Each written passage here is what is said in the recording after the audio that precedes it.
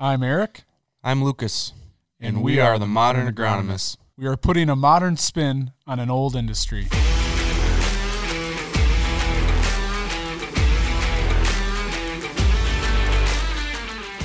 Okay, ladies and gentlemen, for today's second podcast, we got the three amigos at the round table. We've got myself, Lucas, and our guest, Chris Reichert. A little background here. Chris is currently an employee for Country Visions. He farms on the side and raises beef animals. It's kind of a family ordeal. His wife, Jenny, who works for Country Visions as well, is a partner with him on the farm. And we're really just here to talk about how their farm works, how it relates to his job, and maybe how his job makes farming easier for him. Yeah, so let's start off. Let's give a little background, Chris. Let's start off where you're from right now, or where you grew up, maybe, if you're in the same area, and we'll go from there. Yeah, so I have lived in the Plymouth area all my life. Grew up kind of specifically out towards Johnsonville, Wisconsin. Bratz, home of the Johnsonville sausage. And so, Chris, you grew up near Plymouth, went to high school in Plymouth. Then you entered college, where that was at UW-Platteville, correct? Yeah, I went to UW-Platteville starting in 2012 and graduated in 2015. Okay. So from there, did you have any internships or jobs that got you into the ag world? Yeah, so I did intern a couple summers with a local cooperative, not Country Visions. And then from there, I got hired on with Kettle Lakes in 2015. And in 2017 is when we merged with Country Visions. Nice. Let's go over what else do you do besides work, farm? What are some of your hobbies, some of your interests? Yeah, so I really enjoy pretty much anything outdoors, fishing, hunting, snowmobiling, four-wheeling, anything that gets us outside, pretty much right up my alley. That's definitely some fun stuff to do. So you like the outdoors, and you started working for Country Visions, or Kettle Lakes Country Visions. We had the merger, and now you're currently farming your own land. Tell us a little bit about your farm, maybe your soil type, maybe how many acres you're running, your beef. Just give us a little background. Yeah, so I guess family is a pretty integral part of our operation. So Jenny and myself, we crop 360 acres and then run 30 cow-calf pairs. We do basically a calf-to-finish type of operation where we're raising out most of our young stock to freezer beef, which we currently sell not only out of our freezer on our farm, but also halves, quarters, wholes to consumers within the community. And then we also work together with my uncle, who crops around 400 acres. We kind of share equipment, labor, just working together day in and day out on the daily operations of the farm. What kind of beef are you raising? So we've got really a mixed bag. We have, Angus, Shorthorn, Simmentals that we kind of tailor those breeds to some of our show cattle, okay, and genetic side of it. So we do a fair amount of flushing and then sell, a few calves every year for county fairs, replacement heifers, that type of stuff. And then the commercial cows, most of those calves go towards our freezer beef side of the business. What crops are you mainly rotating? So we rotate wheat, alfalfa, corn, soybeans. One of the big things, I guess, that we've gotten into the last couple of years is looking into more of the cover crops, no-tilling, looking a lot at the conservation side of, the farming and how can we improve the soil, how can we create more diversity out there, get more out of every acre. We try to plant some cover crops to graze the cows on each fall when the pastures start to get a little thin this time of the year. And then from there, we transition them onto the corn stalks where they typically will graze till December, January, depending on how much snow we get or what the weather's like. What have you had good luck with as far as cover going in? We've done just oats in the past, and then we've just done a kind of like a mob grazing type scenario where we move the fence ahead about 10, 15 feet every day, and that seems to work pretty good. Last year we had 30 cows on 15 acres, and we got over a month of feed off of that. Really? Speaking of the cows, so how did you get started with the beef? So a little, I guess, backstory on my family's farming operation. We had always milked cows from the early 40s on. In, I believe it was 2000, my uncle sold the cows and transitioned into raising dairy beef. Did that for a few years and then kind of got out of raising steers and had bought a few Hereford cows and then did mostly cash grain at that time. And that was, kind of when I started getting into the 4-H stuff. Started out actually showing pigs for 9 years, and then I kind of wanted to try something different. We always had beef cattle. We never really did anything with them. So I decided I was going to show steer my junior year of high school. Pretty much fell in love with showing cattle. And I was fortunate enough that I had a lot of good people that took me to a lot of shows. Was able to travel and learn a lot from them. And it just kind of blossomed from there. That's a really cool story. Really cool story. So you raise corn, beans, alfalfa, and wheat. How do you feel your job working at Country Visions, how do you feel that's helped your operation on the cropping side? Oh, that's a very good question. I think the biggest thing that it's helped us with on the cropping side is just knowing what's going on in the field every day. Whether you might not see it on your farm, but you might go out looking at another customer's crops and, oh, you see this disease or this pest. That's like, oh, I need to go home and look at that in my fields. Where maybe, if you weren't out there every day looking at everything, it might kind of be just a side thought of, maybe I should go out there today, but you might not. What kind of ground are we? So you're around Plymouth, your farm is, right? So what kind of soils, what kind of ground are you looking at? We've got quite a wide variety of soils through by us. So we farm everything from heavy clay to basically sandy river bottom ground. It really creates a lot of diversity and a lot of different management techniques. We've got some ground along the river bottom that's sandy that pretty much every year you can plant the first week of May.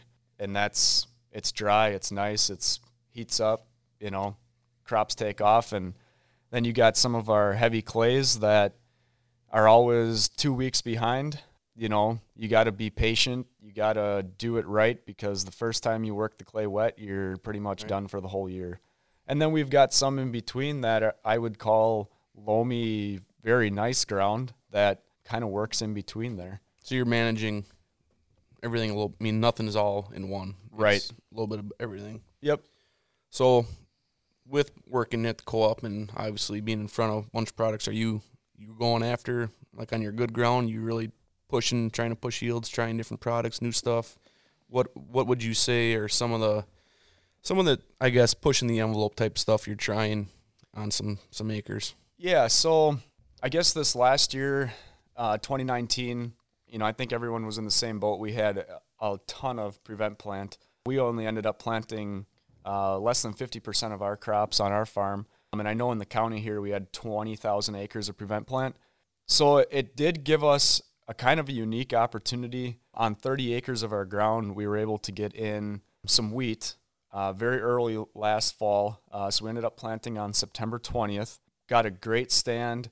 It was off to a really nice start, and it tillered in the fall. So we looked at doing Phil Needham's management on these two fields to see kind of could we push the envelope and what could we do. So we ended up making 5 trips across the field, two passes of fungicide, so one at the herbicide timing, one at flag leaf heading, and then we did 3 trips of fertilizer. So we streamer barred on some nitrogen, we spun some on, and then we had put some on at green up. We probably had, I would say, very nice looking wheat. I think it disappointed us a little bit on the yield expectation. We ended up averaging 101 bushel. I think our goal was a little bit more of that 125 to 130. Yep. But there was spots in the field when we were combining, it was running 140, 145. So, and then the bright side of it, the straw yielded over 2 ton an acre. So it was huge, which there was great demand for this year, and that was nice. And then, going back to, some of the corn and beans like you had originally asked, I think one of the things, being an agronomist and then being a farmer, you're always wanting to try new things and push that envelope. So, for example, this year we planted some beans on April 26th, which for our area is probably typically 3 weeks ahead of normal. And this year I would say we got very lucky. When we planted, the ground was great. It was 55 degrees, right around 60. And a week later, we had 20-degree nights. And I was really worried that those beans were going to freeze off. Right now, they look really, really good. It's the true test with beans is always when you run them through the combine and take them across the scale, because they can look really good and not yield either. Look good and don't do anything and look terrible and got a big crop. Right. But I think that's one of the other challenges that we run into a lot more in this part of the state and even country than some of the other bean producing areas is white mold. And it seems like that is our biggest detriment to yield. We always have really nice looking beans, and then white mold comes in and takes 30 bushel out of them. Yep. So we haven't seen any yet this year. I've seen one field across my travels, planted narrow rows very early, and that's all I've seen so far. What are some of the things you're doing to be proactive against white mold on your farm? Yeah, so we've really been working with some various fungicides. This year we did 2 different applications. We did an R1 application of Endura on about half our acres, and then unfortunately we wanted to do them all, but we ended up getting a bunch of rain, not being able to get in the field. So our second, application on the rest of those acres was done at R3 with Miravis Neo. At this time, I guess I can't really say there's any difference. But one of the other things we did that we tried to pair along with that fungicide, we've put in K-Fuel, liquid potassium product, to hopefully try and push some of that additional yield. It'll be interesting to see. The past couple years that we've used fungicide, I think we were a little bit off on the timing, and we did still see some white mold come through, but I think we were a lot better on our timing this year. So it'll be interesting to see. I think these are probably some of the best beans that we've grown. Yeah, I think you brought up the K-Fuel, and I think you've brought up a really interesting product. I feel like the foliar market or liquid-based fertilizers has really become a staple for a lot of people. I do think there's some advantages and some clear disadvantages, but I think people really trying to push yield are definitely looking at the micros and these liquid fertilizers a lot more heavily. It's definitely in our trade area. I don't know what you guys have seen, but a lot of popularity there. Right. I mean, we've pulled a lot of tissue tests this year, and I don't know if it's because we've got more yield potential than what we've had in the past or what it is, but I felt we put together a pretty balanced and pretty strong fertility program up front, and judging by where we're at with our tissue tests, it feels like we've almost been behind all year. But the hard part with that is how much can you put on in a market where we're at. Right. And I guess I don't, I've been farming myself for 4 years now, Jenny and I, and I guess I kind of feel I'm a little bit of a newbie, I'm trying a lot of different things, but I guess I don't have a lot of previous years' work to go off of. So it seems like every year is maybe an improvement, but, there's really no baseline, I guess you could say. So going into that, so what is your biggest challenge, you think, for yourself and the farm? I think the biggest challenge is getting into farming when we did. We started, the first 30 acres I rented was in 2016. So that was kind of right on the tail end of the, high price commodities, I guess you could say. And we've been in that kind of downward cycle ever since. As much as that is a challenge to us, I think it's also something that is a benefit, because I look at if we can be profitable and grow good crops in times like this, I think that shows that there's good times ahead also. And I think guys that have been in the business for a lot longer have seen those cycles of up and down, and it's going to come back eventually, but you got to weather the storm. And I think it makes a better business person also, because you look at everything down to the penny, and where can I market this crop to make the most profit, or that type of stuff. So getting, based on the 4 crops you're growing and with margins being as tight as they are, what do you think your biggest moneymaker is on your farm? I mean, what could, and even furthermore, maybe what application do you feel on your farm as far as wheat or soybeans or corn, and in these high management situations, what application do you really feel is driving home that yield? Where do you think you're getting the best bang for your buck? I would say right now our most profitable crop is alfalfa. Fortunately for us, we've had very little winter kill, and we've grown some phenomenal alfalfa yields. We actually just finished up our 3rd crop. I shouldn't say that. We're finishing baling today.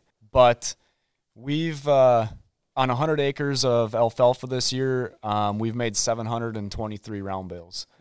So it's been really good to us, and I think kind of going back to the liquid fertilizer scenario, and you're talking, what's the best application, in these high management scenarios, I really think it's having your balanced nutrition up front with P and K. If you don't have the fertility to sustain the crop of your macronutrients, I don't feel that it's worth the money in the micros.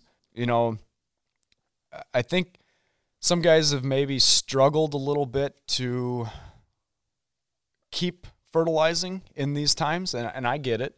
But one thing we haven't done is back off our fertilizer, and I think it's really showed in the performance of the crops.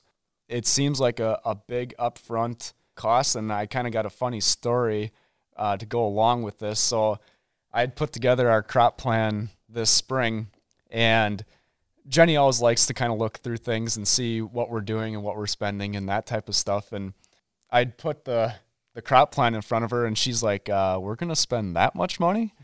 And I said, yeah, that's kind of what I'd like to do.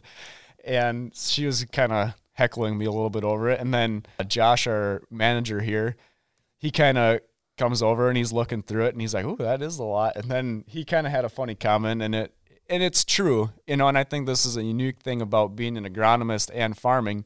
He kind of said to Jenny, he goes, well, he's like, what do you think a grower would say to him if he had all this planned out and they asked him, well, what did you do that on your farm? And he tells them, no, I took it out because it's too expensive. Well, you think they're going to want to buy that from me? Yeah. Good point. So it's kind of neat from that aspect. I work with a fair amount of growers in the area by us, and I get hit that a lot of, well, did you do that on your farm? Yeah, I did. Well, I want to do that on mine then. And that is a cool part of being an agronomist and farming. You kind of get to see firsthand what it does on your farm, and then hopefully helping out another grower to hopefully produce a bumper crop too. Absolutely. It builds a baseline and a comfort level. I mean, how can you sell a product to somebody else if you're not using it yourself or believe in it? And I think majority of these growers don't make a pass across the field unless they believe in it, or you convince them that it's necessary. Right. And I think one important line that you said is you have not backed off on the fertilizer. And, Country Visions is in a unique market where we have some really premium products that we carry, Micro Essentials, Mez, Aspire. Some really great products that we've had a lot of success with that I say we can contribute a lot of our growers' success to those products. Right. And I know coming from originally the Kettle Lake side to Country Visions and acquiring some of those products, I would say we're using all of them on our farm, but it just makes a lot of sense when you look at like Aspire on your alfalfa, that even distribution of boron. to me, it's a no-brainer. Right. Yeah. I mean, when you're putting 7 pounds of boron in a 200-pound mix, Right. where do you think all those prills are ending up? Yeah. I'm sure not evenly spaced. No. So, what's been some of the best advice you have received, whether you want to relate it to your job here at Country Visions or in farming? I think probably some of the best advice I've gotten is really just always stay true to your word. You know, whether that's as an agronomist, as a farmer, anything really in life. You know, you need people to trust you. And whether you're selling a crop, you know, off your field or selling someone a product, if they don't trust you, it's not going to go very far. Right. You know, I think too that goes back to even the cattle part of it. You know, we look to sell, you know, a product that a lot of consumers are eating. I want them to know that we're selling a quality, healthy product that, you know, is going to feed their family and not just crap. I've got a question for you. And if you could convince a farmer to make one pass across this field, let's go broad spectrum, all crops, one pass that you feel maybe is avoided, negated, or overlooked, what pass do you think where we have the most opportunity to gain on a crop, whether it being fungicide, fertilizer? I guess there's a whole bunch of them. I think fungicide can be used on all crops, has a lot of benefits from not only disease control, but plant health aspects.